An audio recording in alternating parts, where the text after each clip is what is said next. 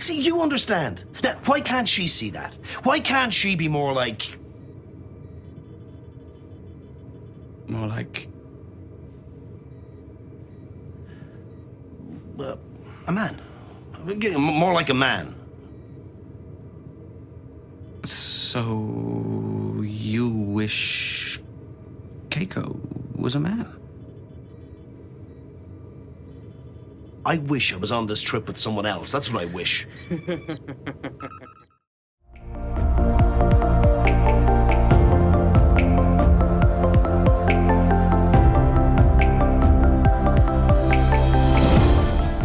Well, hello and welcome to Terok Noir. My name is Joe and I'm here with my brother Matthew, and we're here every week to recap Star Trek Deep Space Nine.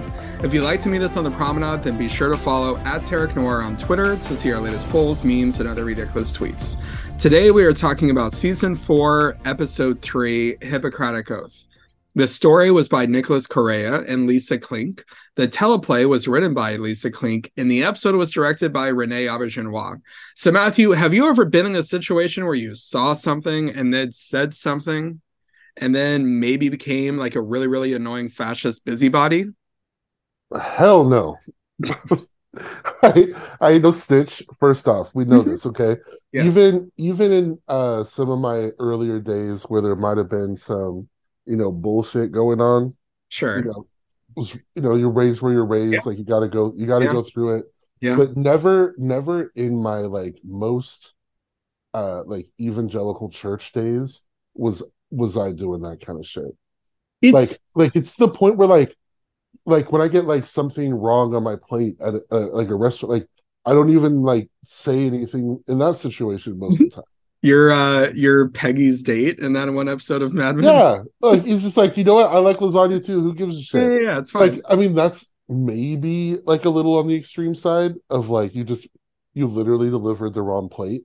Yeah, I might be like, hey, but it'd be in a very millennial. Hey, excuse me. I'm so sorry. I'd be apologizing. Yeah. I'm so sorry, but this isn't really my meal, and I don't know. Yeah. Is there a way we get? There's a little bar pubish thing, it's got the feel of an Irish bar, given the whole. Well, it's got the feel of very much an American Irish bar in the sense that there's a fuck ton of police memorabilia everywhere. And it's right. They are like that. And those were the jobs that they got. Well, yeah. And it's right next to campus, and so sometimes after class we'll go over, grab a drink or whatever, and for $9 you get a giant jug of a cocktail and a top shelf cocktail for $9. It's a giant jug. So would you catch me complaining about anything at all in that bar? Absolutely the fuck not. I ordered a burger. There were no lettuce and onions and all that shit. I was like, you know what? This is fine. I don't need vegetables. I'm good. It's all good. I'm gonna eat the burger straight. Yeah, I'm just not complaining whatsoever. It's fine. Finding a bar where they're not charging $17, $18 a cocktail. I was my band, we played a bar in the Valley last week, and I was going up to get drinks. Usually when you're playing at a bar, they offer you free drinks. It is okay. Well, it is what it is. But it allowed me to find out that I had 2 gin and tonics. My wife had 2 lemon drop. Yeah. That sounds about right. And it was $32. That's amazing. And I was like, yo, I need to come here again. I mean, it's like a Pittsburgh Steelers Valley regulars drunk their bar, so maybe I wouldn't actually. Well, but if you find a place where you get a drink $7, $8, $9, I told you about that place that's in Times Square, and the drinks are $3, $4 for top shelf, and they're gay bar pours. I'm sorry to tell you, but that Grey Goose bottle is 90% water. I'm sorry to be the one to tell you this. Yeah, I never drink that, first of all. So I'm sorry that you would never defile your taste buds with Grey Goose. I don't do Grey Goose. I'm a one girly.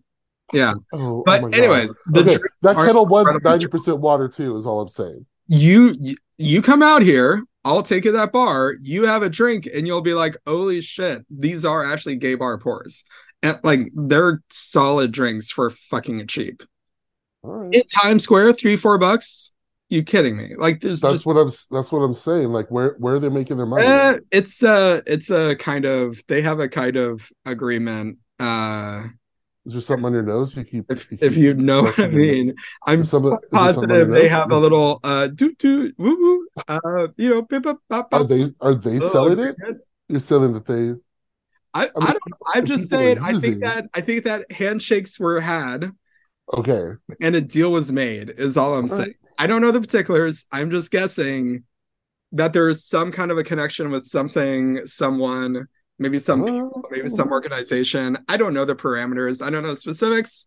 I just know that there's no way that a bar that has that prime real estate in Times Square area that is charging that little for drinks that when I went in the first time was completely dead could stay alive and weather COVID if there wasn't a something, I don't know. all all I'm gonna say in general is people vastly underestimate how many businesses around them are strictly money laundering ventures. Oh yeah, Like so much of real estate, both in like real estate sales or like new development, like it's just all like it's all money laundering.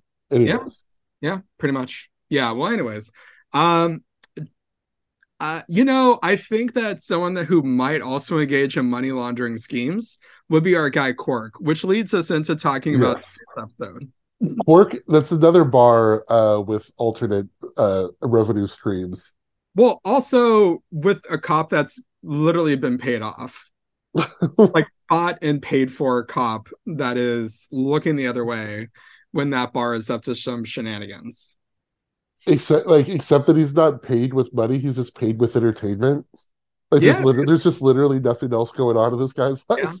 life. Yeah, yeah. This guy reads security reports, sleeps in a bucket, like Like goes back 4 hours. home to his Home Depot paint bale or whatever, and then what does he got in his life? He can spy on Quark as like a candlestick or something. Just everyone has their thing that they're into. I'm not here to judge. I don't kink shame. We just know that's Odo's a voyeur.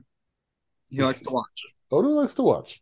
He likes to watch. He also might be a little bit of a cuckold. But anyways, let's talk about today's episode. Miles and Bashir are doing who knows what the fuck out in the Gamma Quadrant, which is We're wild. doing a biomedical scan or something.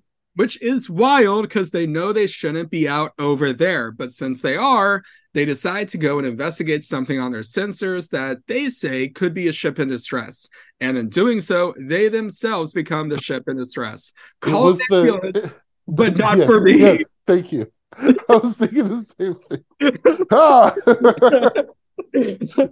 What are you gonna do? Stab me? It's just like Anyways, they crash land on a planet and find oh no. yeah, and find a bunch of Jem'Hadar pointing guns to their faces. The lead Jem'Hadar dude, who I didn't bother to remember his name, recruits Bashir to help wean the Jem'Hadar off of Ketracel White, the drug they used to keep the Jem'Hadar in the service of the Dominion before That MK Ultra. the MK Ultra, before they run out of their supply and basically die. Bashir decides to help them while Miles opposes this. They fight. Bashir fails to find a cure. Miles tries to run away but gets caught. But then the Jem'Hadar chooses to let them go anyways because soldier oorah. Meanwhile, back on the station, Worf saw Odo being a fascist and he said, hold my beer.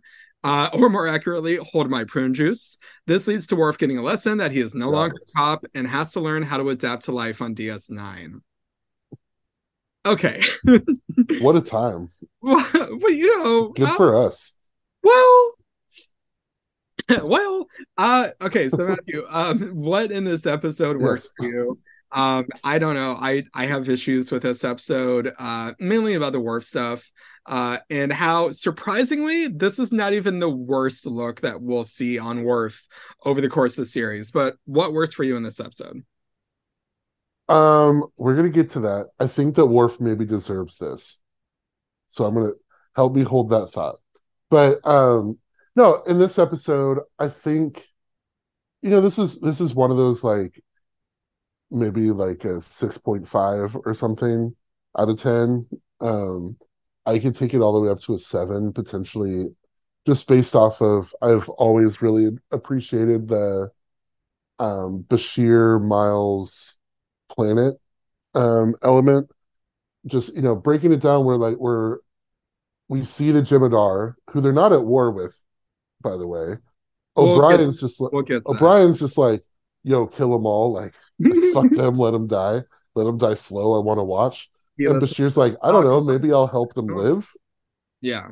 And that sets off kind of a meta dialogue between maybe there's an opportunity to find a common ground. Maybe this beef that it appears that we have could be averted, and we don't have to go to war.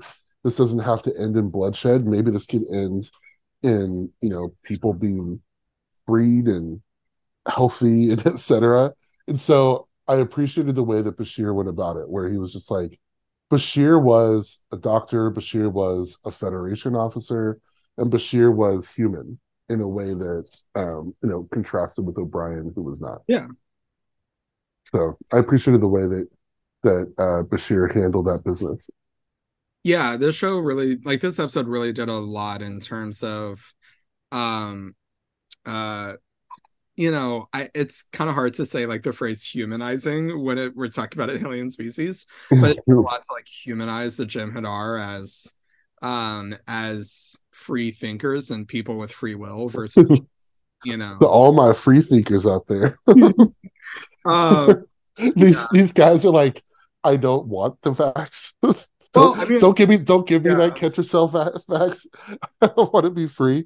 Yeah, as it turns out at the end, they're like, if being free of white means I'm a punk bitch like you, I don't want it. You.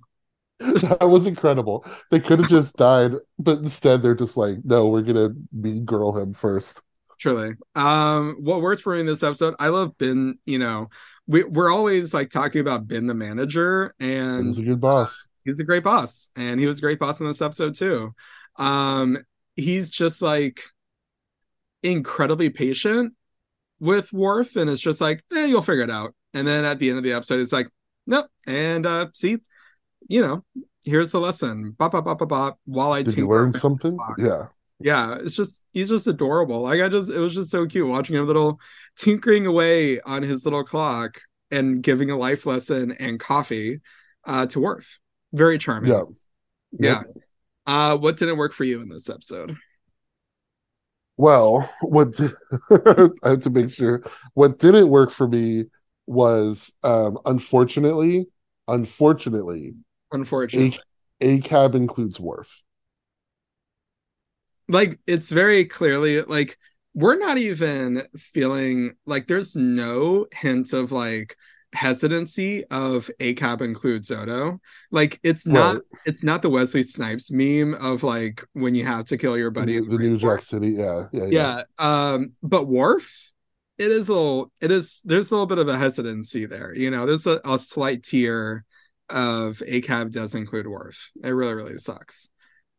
Yeah. The single tear running down the face when you know that, you know, there were reasons that we all fucked with Worf in TNG, you Yeah. and I especially.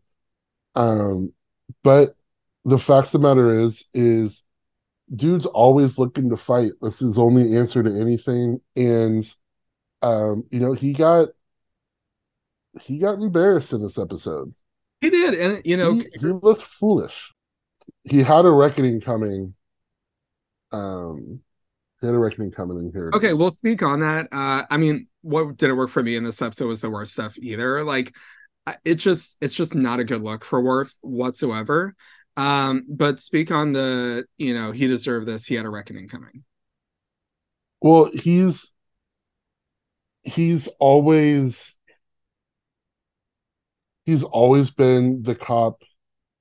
The fascist tendency has been there this whole time.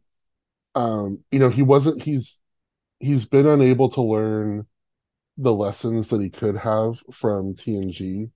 where, and again, there's a sort of paternalistic way that everybody delivered the messages to Yes. him. Yeah. So I understand being like, fuck that. But it's not Sure. even really like where Worf was coming from. He's just like, no, this is just like what my nature is, blah, blah, blah. Unless he's actually talking to another Klingon, in which then he's talking down to them. It's a real, like, he's just in an unfortunate place. And again, part of this is the writer's room. And, they're trying to say something and they don't have the range for it. Well, y- yeah, I mean, like the amount of times that between him and B'Elanna Torres on Voyager, like they're wanting to do like biracial storylines. They're wanting Yes, they're to do very interested in that. like adoptive parent storylines of like, we rescued this poor savage baby and we're gonna raise him rights. Yeah, we're gonna uh, civilize the savage. Like, yeah, Star Trek in the 90s and 2000s was very, very obsessed with that kind of stuff. And I don't know. Could have done without it personally. yes, But yeah, I mean, I think that Worf as a character is like it's interesting to see him elevated to a certain degree. Like, I think that on TNG he was probably you had Picard was the lead. Data probably came next in Data terms of probably screen came time. next. Riker Riker, third. And then yeah, fourth, you probably have Crusher or Troy. probably Troy. And But then yeah, both of them were so ahead of Worf. yeah, but like so what I'm saying is Jordy like also ahead of Worf in terms of like billing. Is what you're well, saying? my point being is that in TNG, Worf was so far down the call sheet that in this show he is much higher up. Like he is probably number three-ish. I think in part because he's coming in, not to like save the series or anything, but just to give the show a little bit of extra kick, right? And so it's, Ben and then I don't know, maybe Kira or Odo, and then and then Worf or something. I don't know, but either way, it's interesting that he's going from a show where he was so far down in terms of billing that he is now a little bit higher. And so the show is like, okay, we need to actually give this character some storylines and like give this character stuff to do that is more than just being, a sounding board for Picard to say, no, we're not going to fire phasers for the Right. 1000th time, right? And I'm sure that we'll come into this like we'll have more opportunities to talk about Worf as the show continues, but it's interesting to like inherit a character that's been in the public eye for 7 years and then decide to start doing something with the character. Like Mhm. he Yeah. definitely had stuff that he definitely had some character building in TNG for sure. A lot of Klingon stuff was in TNG. He had a son that he doesn't remember that he had. He almost got married. Like, I don't know. I think they got engaged, maybe.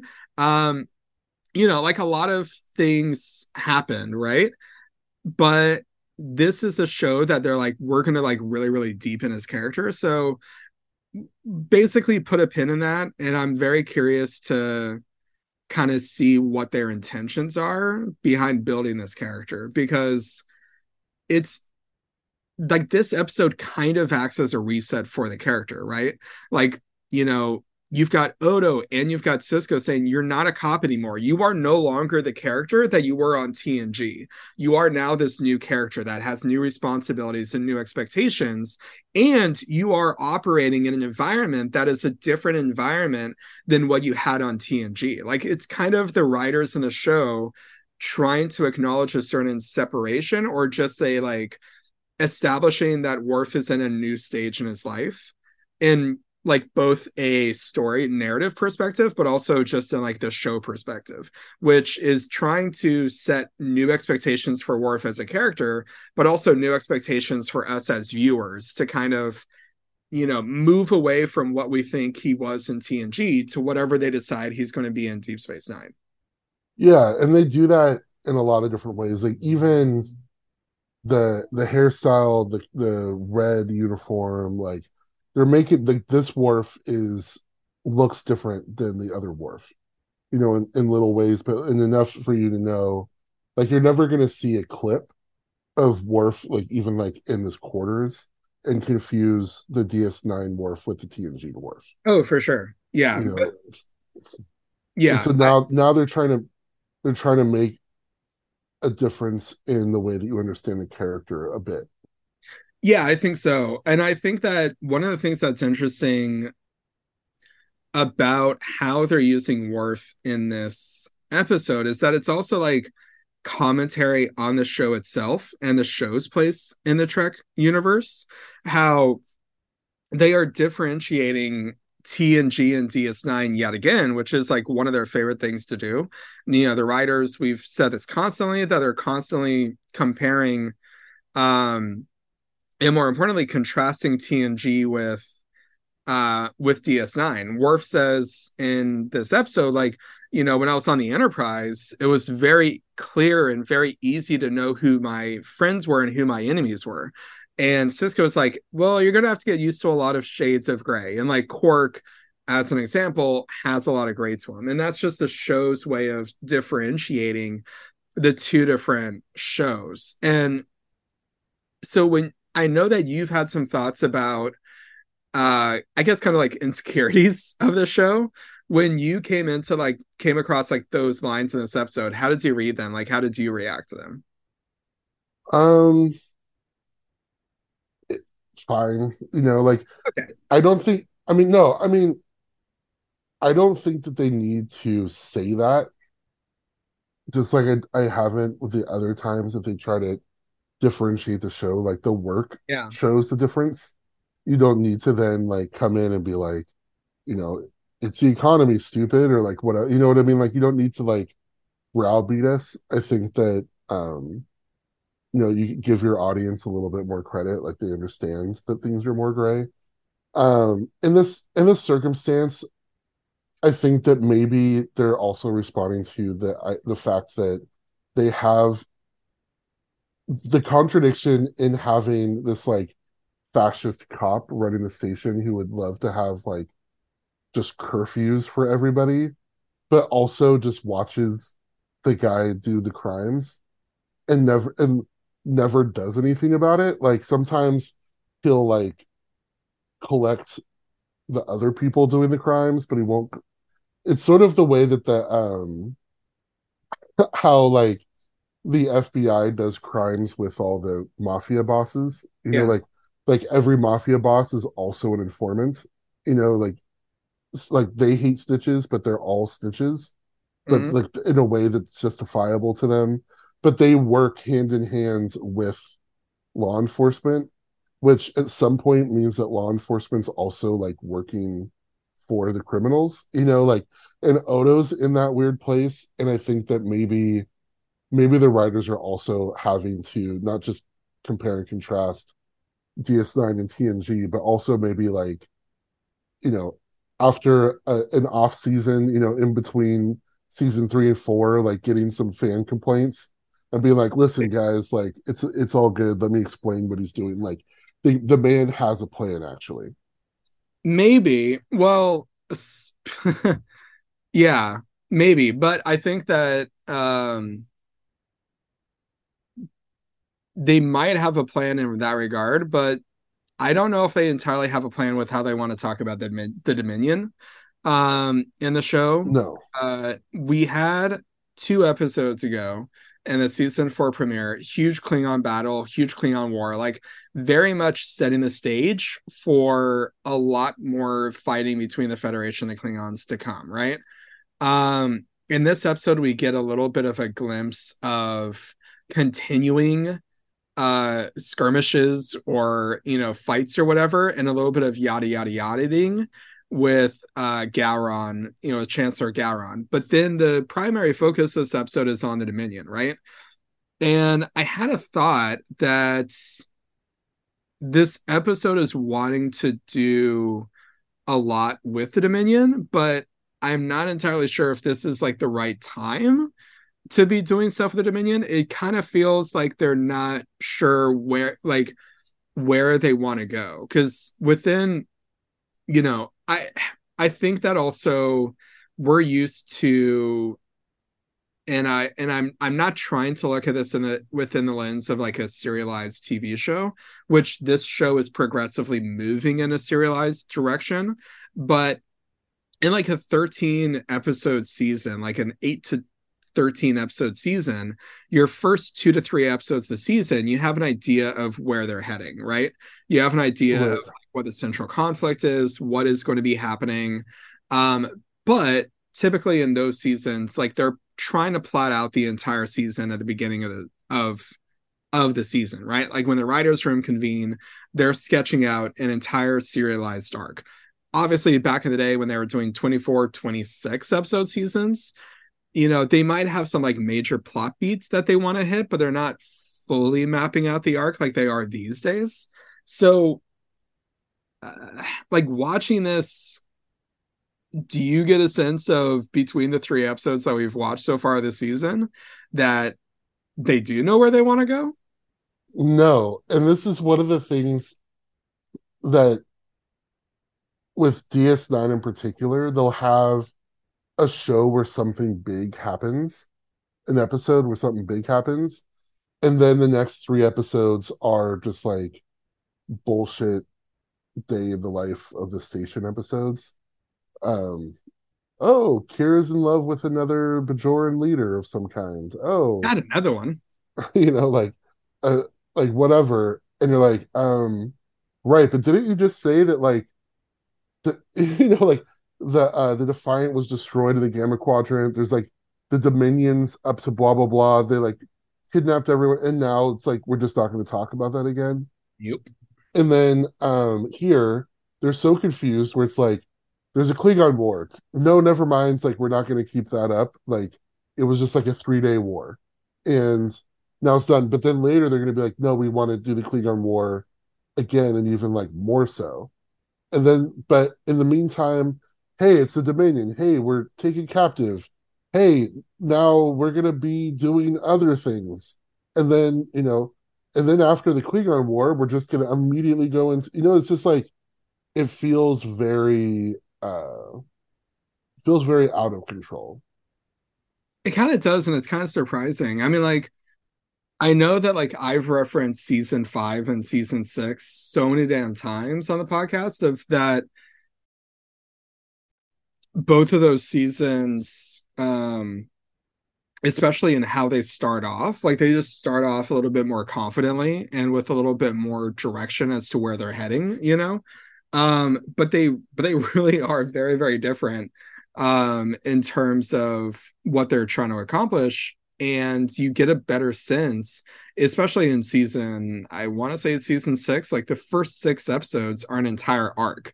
So like 6 episodes out of a 26 episode season, like that's a significant amount of Mm-hmm. time that Yeah. you're focusing on one specific story. And so they do get there, but I don't know if they're like fully in a serialized headspace yet. And so maybe they're just kind of like bouncing around a little bit. And it's something that TNG did, like they had best of both worlds. And then that was it for the Borg for a long time, like it was just, Yeah. we're done here. And so it is kind of interesting that it's one of the aspects of this era of Star Trek of, I was looking at this Reddit post earlier today and someone was asking, do you think we'll ever have a 20 episode Star Trek show again? And probably not, like the way that Right. these, production, like, these studios are putting out content. Like, I don't think so. Like, they're not going to put a Star Trek show in prime time, which that's the only thing that gets 20 episode seasons now. So yeah, we're probably not ever going to get a 20 episode season again. But that being said, like if it wasn't a 20 episode season, we wouldn't have had an episode like we did last week in The Visitor, which was incredible. So it's just one of those trade-offs of sometimes you get banger standalone episodes and then sometimes you kind of get directionless episodes. It just is, it's how it works. And I don't mind them doing different things. It just, especially I guess when you know what's coming later, it just feels Yeah. it feels especially directionless. Well, and my thing is just that, an episode like this where the show is trying to very actively, um, as I said earlier, humanize the Jem'Hadar and portray the Jem'Hadar in a new way that we haven't seen before, wanting to give them agency, wanting to give them free will, that at least the leader, maybe not the rest of them, but at least the leader sees himself as a slave to the Dominion, as a slave to the founders, people that he's never even met and never will meet. Like, like he was saying that other species fight wars for gods who speak to them, but the founders don't speak to them. It's like he's fighting for people that he'll never meet, he'll never see, and who don't even acknowledge their existence, basically. Yeah. Like they're just hanging out in their fuck pool 24/7, never leaving, and yet they're, managing this war across quadrants. They're easy. They're not going to go hang out on the front lines. And so we're spending all this time to give a different perspective of the Dominion and a different perspective of the Jem'Hadar. My thing is, I feel like this would hit a little bit more if this were in season 5 or in season 6, because the main thing that we'll end up talking about is kind of the debate between Bashir and Miles, which I think is natural for that to be the focus. Whereas if this episode were a season or 2 later, I think the focus would be on the humanizing of the Jem'Hadar. Yeah. It's dehumanizing the Jem'Hadar. It's setting up the way that their hierarchies work within the Dominion, which is helpful information. Like, it's good for us to understand the way that their divisions are set up, where there's soldiers who are just chattel. Like, Yeah. they're bred to go fight and die. Then you have the managerial class, that's just like keeping these people in line, giving them just enough to function, but not enough for them to have self-determination, and keeping them ideologically compliant, where it's just like, we serve the founders, we blah blah blah, and just repeat it over and over. And the way that it functions is very much like, any military, right? Like, you've got the soldiers, you've got the sort of like officer class, and then you've got, as they would derisively say, as we've seen in previous episodes, then you have the politicians who are deciding things or whatever.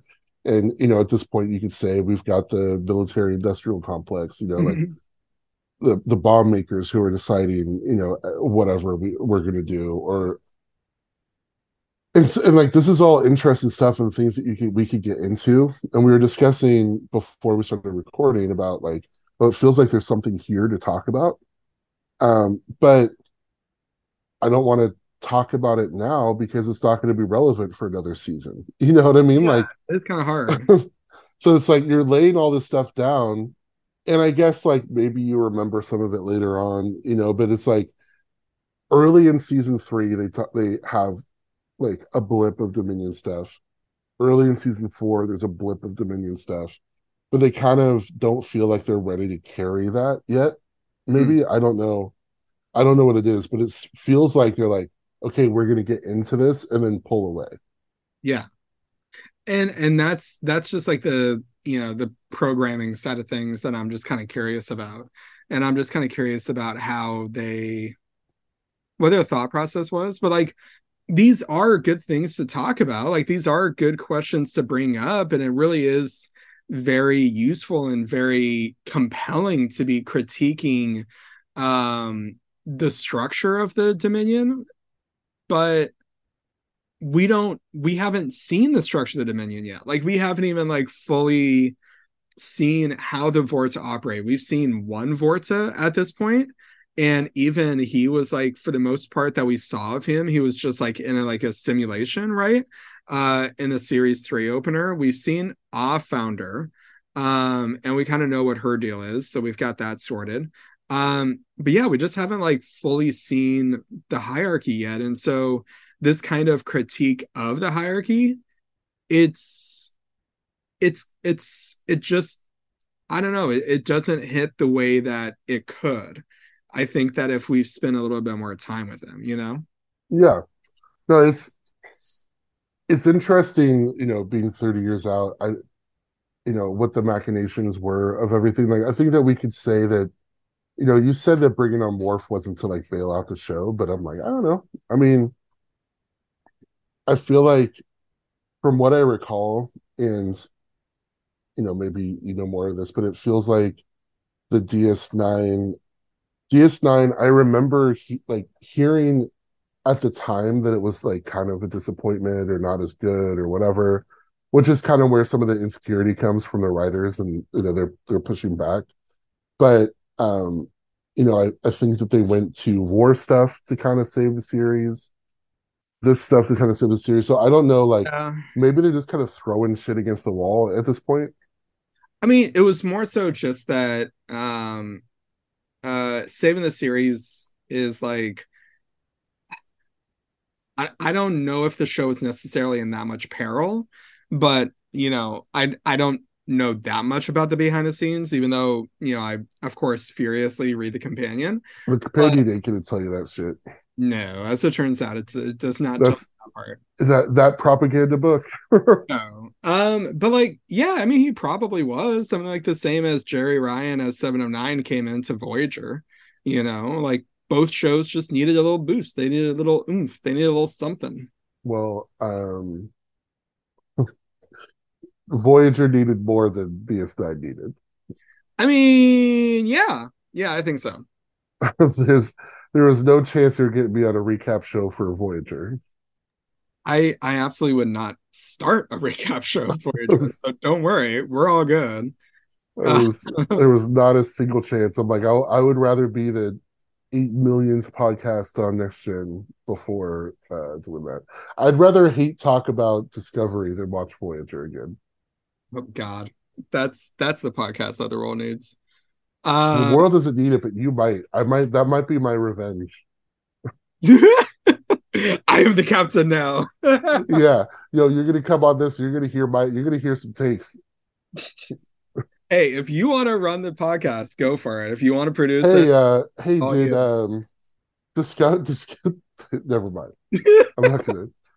I'll uh Let's get put to a different let's talking move it. point. Let's move it along. Let's move Uh, it along. speaking of fucking around and finding out, Starfleet needs to stay out of the Gamma Quadrant. What are you doing, girl? Why are you going there? Why? It's he treats you bad. Stop going back to him. He You're doesn't going. care about you. He doesn't love you. He doesn't treat you the way that I'll treat you. Stop going back to him. Delete his number. Stop texting him. I know you're drunk and I know you want to reach out, but stop it. Listen, they're like every time you go there, they got beef. They beat your ass. You've not once. Nobody like they crushed a Cardassian Romulan fleet. They busted up your tough little shit. They Like they wrecked a Galaxy class starship like every it single is, yeah. time. They get wrecked. And And you're you like, have nothing to why run don't about. yeah, why don't we go out here like a VW bug? It's gonna be fine.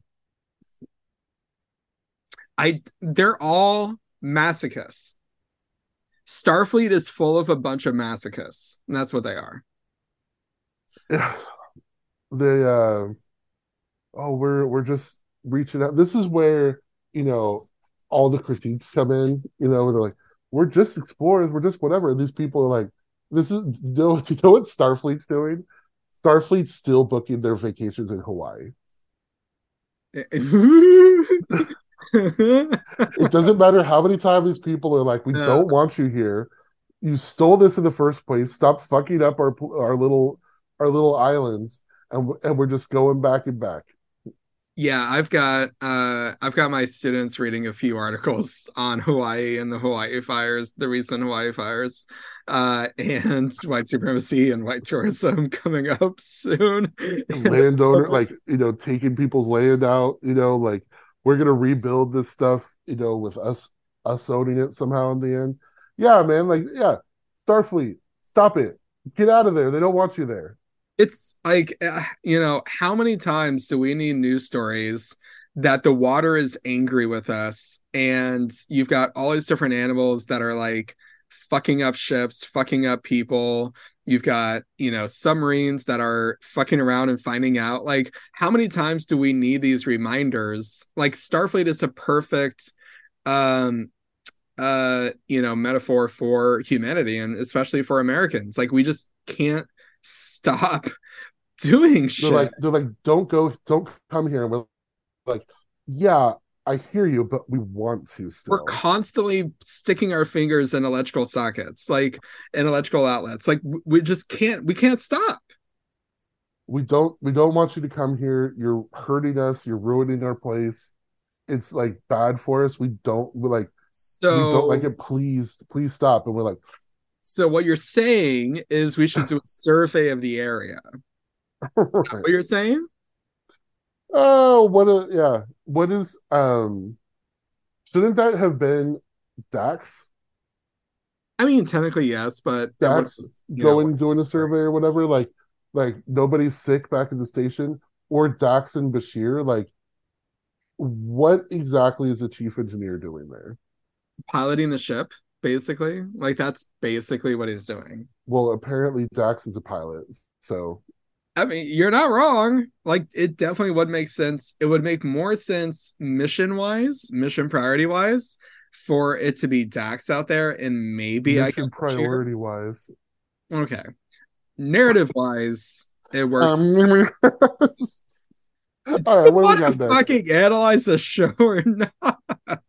The mission priority Okay. stuff. Okay. Can we talk about me shipping and get to our favorite scenes already, please? You can get to you shipping, but then within the scene you see someone being very uncomfortable with the idea of it. I think that you'll find What a was lot of that? Boop. closeted Wait, queer do you hear that? individuals have Boop. been Do you hear that? uncomfortable at the idea of confronting their true self and Boop. their true feelings. Boop. Do you hear that? What's that? Boop. What's that? That's a blip on the Kinsey radar. I just heard a bloop. I heard a bleep. Okay, Someone's around. let's talk about our favorite scenes in this episode. And I have in the notes, we all know which scene I'm choosing. And That is right. I'm bequeathing my scene to give you Oh, this thank scene. you. Okay, Yes. thank you very much.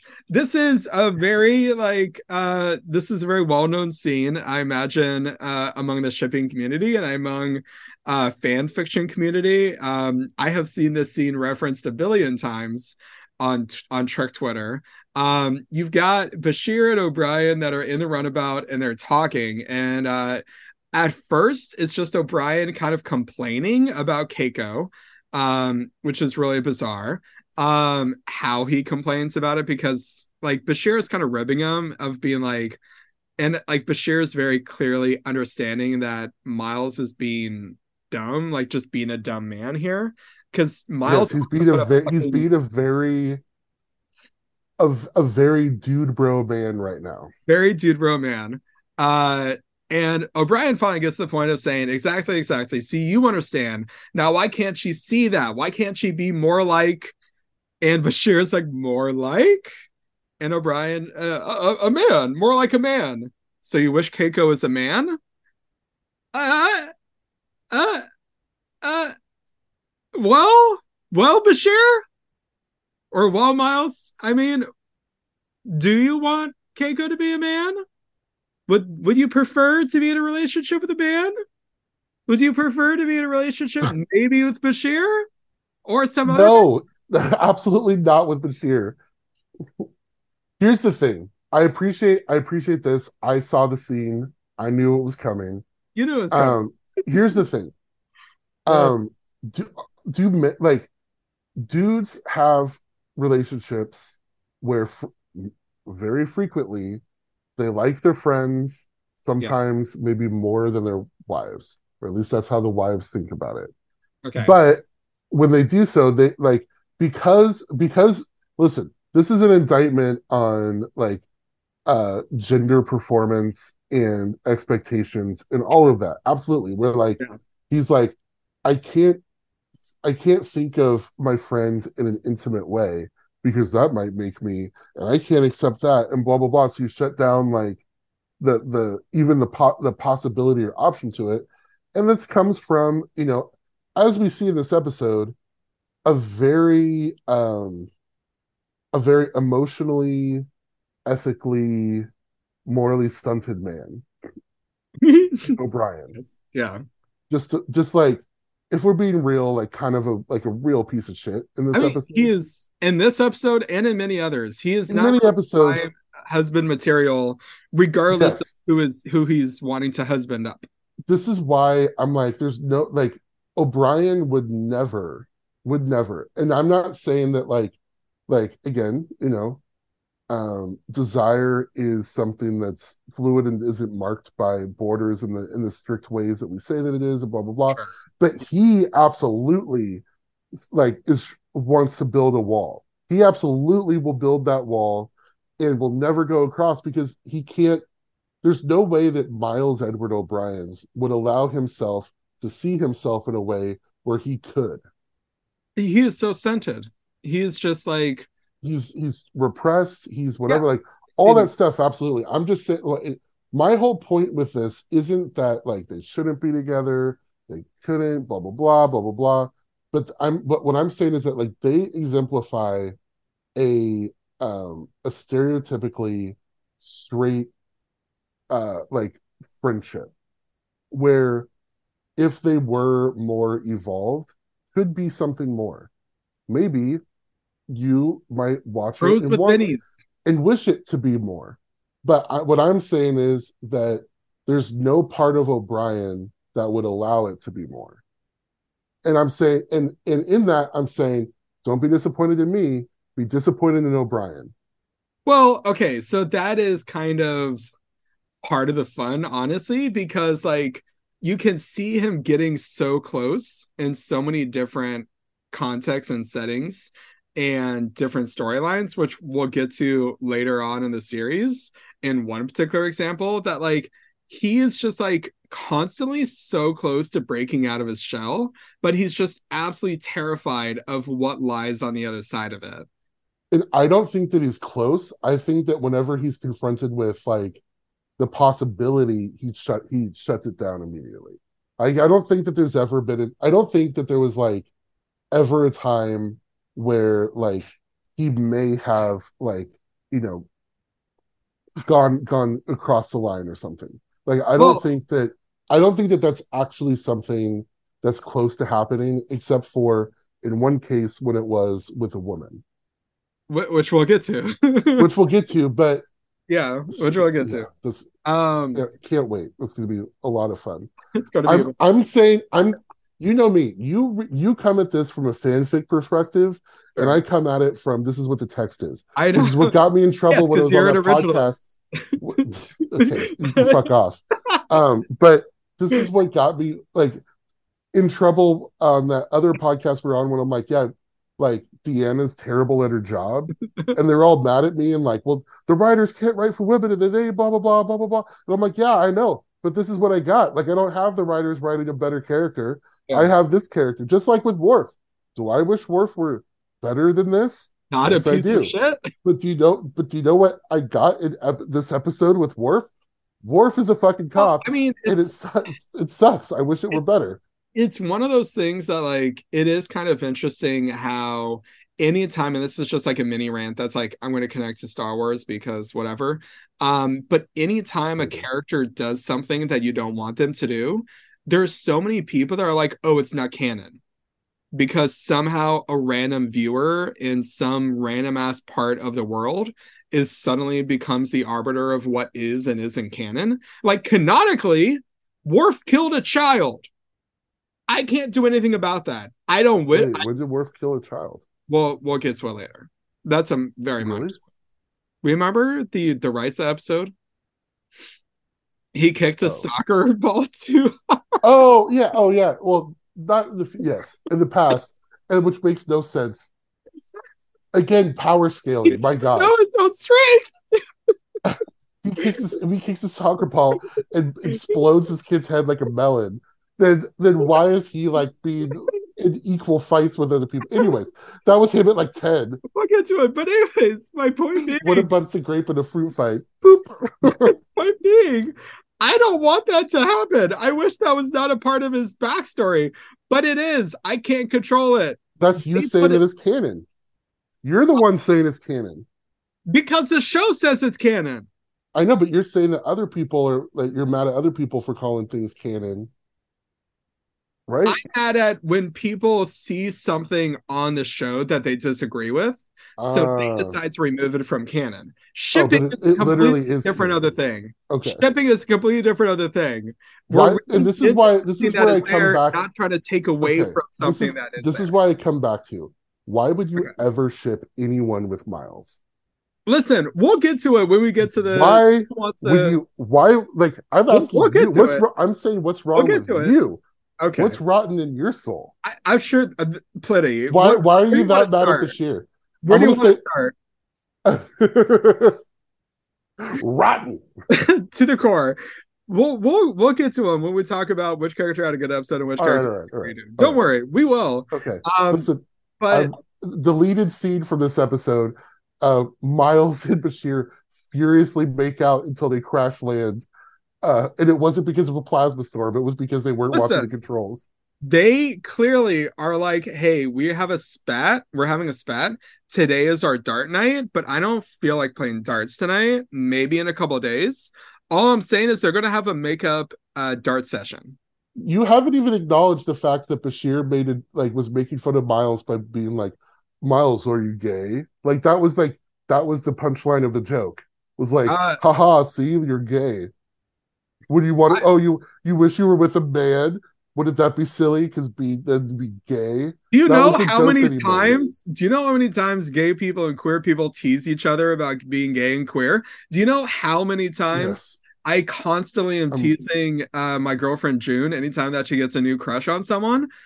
All the fucking time. Yes. You know, like it's. But this was a 90s writer's room joke about like, you know. Yes, which in a few episodes we're getting the lesbian episode, so you know, a little rough in terms that was a 90s writer's room fantasy. It was. We'll get to it. And it honestly, it's a lot of people's fantasy to this day. So that was a 90s Matthew fantasy. I don't know. You know, maybe it worked out. We'll get to it. Okay. That's enough of that. Which character? Moving right along. Let's talk about good episode and redo. Which character do you think had a good episode this week? Bashir had a great episode. Bashir got to tease his reluctant lover in the runabout. You know, it was fun times. No, but like Bashir has been a very self-absorbed, you know, posh British man on this show. Like, you know, very much like in love firstly with himself. You know, like always. You know, that's his orientation, you know, is very much just like me. His orientation is narcissism. Yes. And everyone makes fun of him for it. And we like roll our eyes at it. And you're just like, come on, dude, whatever. But this episode you said went a long way to humanizing Jim Hadar. But I think it went a long way in humanizing Bashir, where Bashir was willing to put himself in danger and not really think about it. And not worry about the consequence of what his healing these people might do. You know, he has the information these people will be dead in 5 days, right? Or they've got 5 days till they kill each other. And he could be like, okay, cool. He could be like O'Brien and be like, okay, cool, can't wait till they die. Let me just like bullshit around and whatever. But he's earnestly trying to find a way to save these people. And he's able to do that and think of you know, what that might mean for them and their people. Like, it's a good episode for Bashir, I think. No, I think it's a great episode. Even at the end where he's like, I'm not gonna write you up.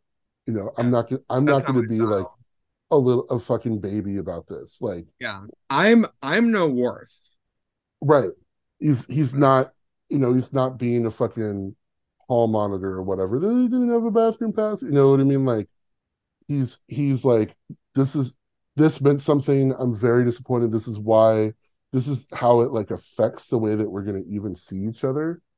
You know, and there we go. That I mean, it is what it is. Yeah, Can't no, like can't change anything. We're moving forward. So I thought it was a good episode for sure. yeah, I like where we've got, Bashir has always been a little bit naive, a little bit idealistic, Mm-hmm. and he keeps that idealism, but he also has seen some things, and like over the course of the series, he's seen more and more things. And so the idealism is rooted in a different place, it's Yeah, less from naivete and more about no, we need this, more like about principles. Like yeah, more about he's earned his principles in a way here that he hadn't before. Before they had been theory, and yeah, here he actually lived them out. And it's yeah, like the Hippocratic oath exists, blah blah blah, whatever. That's the name of this. But he actually he did it in practice when push came to shove. yeah. So good for him. Also, he had a good bit between Miles with the whole Miles keeping on calling him sir, and Oprah like Yeah. for sure being like, if you keep this up, you may make fine officer someday. Yes. Thank you. That Yeah. from you, that means a lot. I know. uh, very, very fun bit. Yeah. Quark, I had Quark as having a good episode. He didn't get fucked over by Odo, so that's always a win for him. He made a cute little joke about low quality mugshots, and that how he just doesn't discriminate against anyone in his shop, that all are welcome at Quark's. Just good stuff for him. Hmm. Yeah. Sometimes we have to stretch really, really hard to make sure that we do not have the exact same person for who had a good episode and who would like a redo. Sometimes we do. Sometimes we do. I had Worf as wanting a redo in this episode, but he doesn't want a redo. So I want better for him, and he doesn't want better for himself. And that sucks. You wish that it were better. I can only lead a horse to water. I can't make him drink. I want better for him. Who do you have as wanting a redo? That would be O'Brien. It's Miles Edward Racist O'Brien. Miles Edward kill 'em all O'Brien. Just a reactionary, just a fucking hawk, like, oh, there's an opportunity to murder people, like the bloodlust just like gets into his brain, and he's like, he's never been more excited. He hasn't yeah. Yeah, He hasn't been this hard since he put a workstation into his bedroom. Like he yeah, is so he could not be more excited to be killing people. And then he starts just doing like stupid things, like he does a transporter trick. Okay, cool. Like you got him. But he was talking like super spicy to the Jemadar, who picked him up by the throat with one hand and like threw him down onto a table. And they're just like, well, you never know what would have happened if I had gotten away, blah blah blah. I'm like, fool, what are you talking about? Then he's out here doing like Ewok traps. I Like, had the same notes. I had the what same the fuck? What notes. the fuck He's are you out here doing, doing bro? Ewok tactics. Like, oh, we're gonna do this, we're gonna do that. He lost his motherfucking mind. Like there was, if he wanted to get He through was that starting having like situation, man flashbacks. there were like 18 better ways of accomplishing like Yeah, the goals of getting off that place than yeah, what he did. He just went into, yeah. no, we're blah blah blah, and it's like, um, dog, come on, I don't like know. chill. Yeah. Maybe take a beat and go with the second option. Go with whatever plan B was. I do have a question for O'Brien, Yes.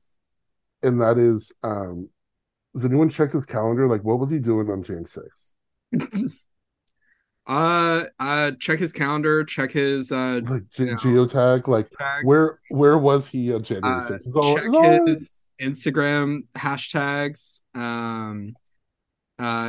Just he wants ask the his thoughts on wall. the Like, election. just my Um, God, this kill 'em all ass dude. And listen, bro, like a workbench Insane. in your bedroom. Like that doesn't even make any sense. Like, first off, you don't have to be home. You could work on a workbench in your office Yeah. where the work is. Yeah.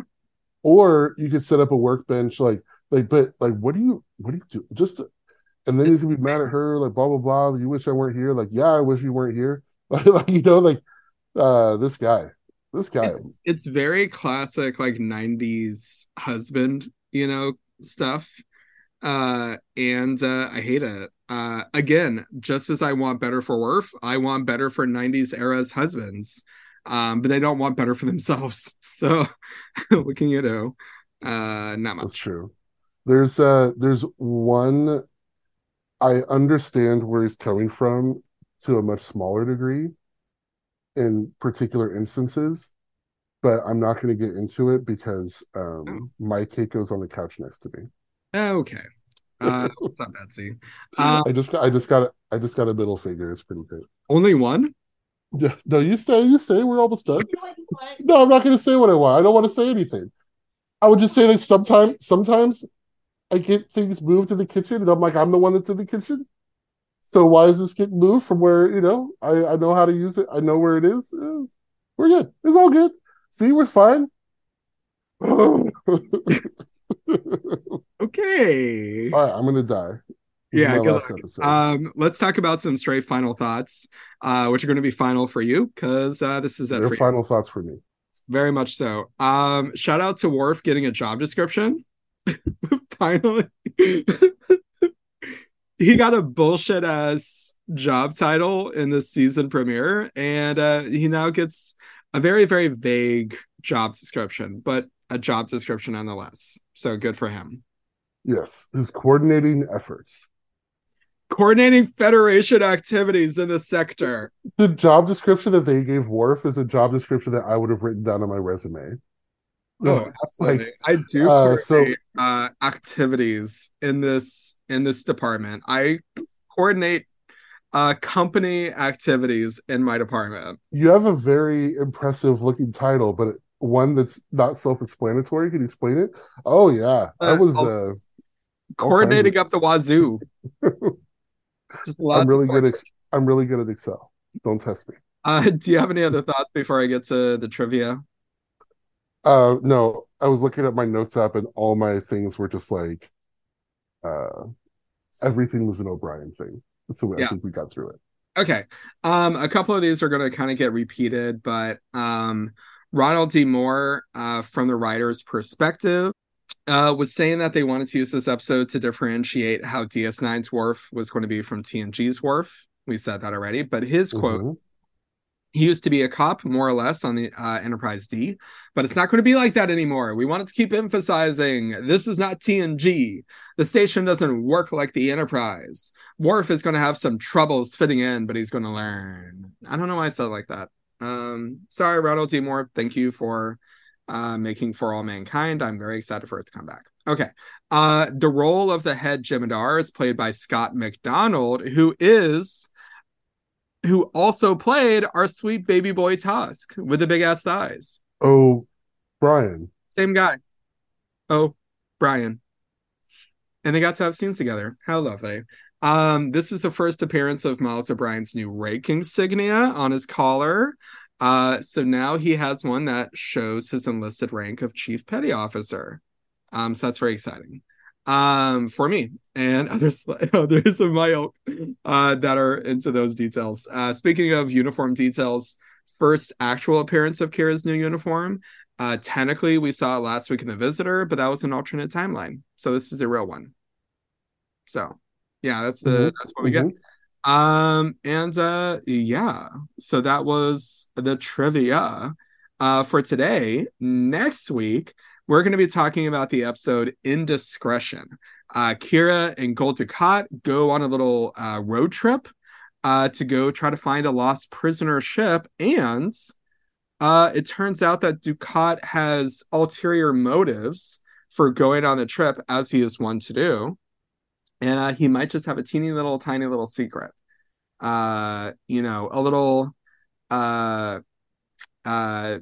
God, how do I say, you know, refer to it in a way that is not explicitly, spoiling. Let's just say he went out. There was a situationship. He had a little situationship. Yeah. Yeah. As he is wont to do, because that is not the last time.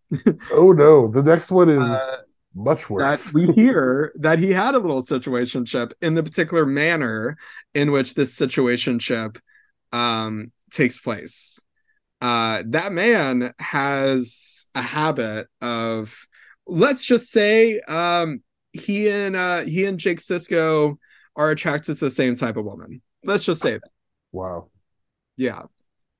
Right. So that's coming up next week. And I think we get Cassidy Yates in next week's episode as well. We're speaking of 90s era's husbands. I think it's got a weird 90s era's men storyline with his relationship with Cassidy Yates. I don't know. We'll have to wait till next week to see that. I remember not. We'll see. I remember not either. Honestly, like I saw in the summary for next week's episode and it said something about Cassidy Yates. I'm like, oh, she's in this episode? Oh, that's so exciting. I love Cassidy Yates. I had no idea she was in this episode. So I just remember Kira Ducat and the third person. The third person, you'll have to wait and see who that is. A real waste of a character, but whatever. God, we'll get to that. What did I say? Didn't I say? Speaking of season 6, we'll get to that. What trash was I talking before? I don't remember. Oh, okay, yeah. I remember. I think I said it was that what happened to that person was the most interesting thing that we'd seen happen with that person. And you were like, you get very sad when people, when characters, with this particular character, there's a lot for me to be sad about. Don't worry. You have opportunities. All right. But for now, it is time for us to release stocking clamps and pilot our tough little ship away from Terok Noir. If you like our show, we'd appreciate you giving it a 5-star rating and a glowing review. Thank you all for listening. We hope you join us next week. But until then, walk with the prophets, child.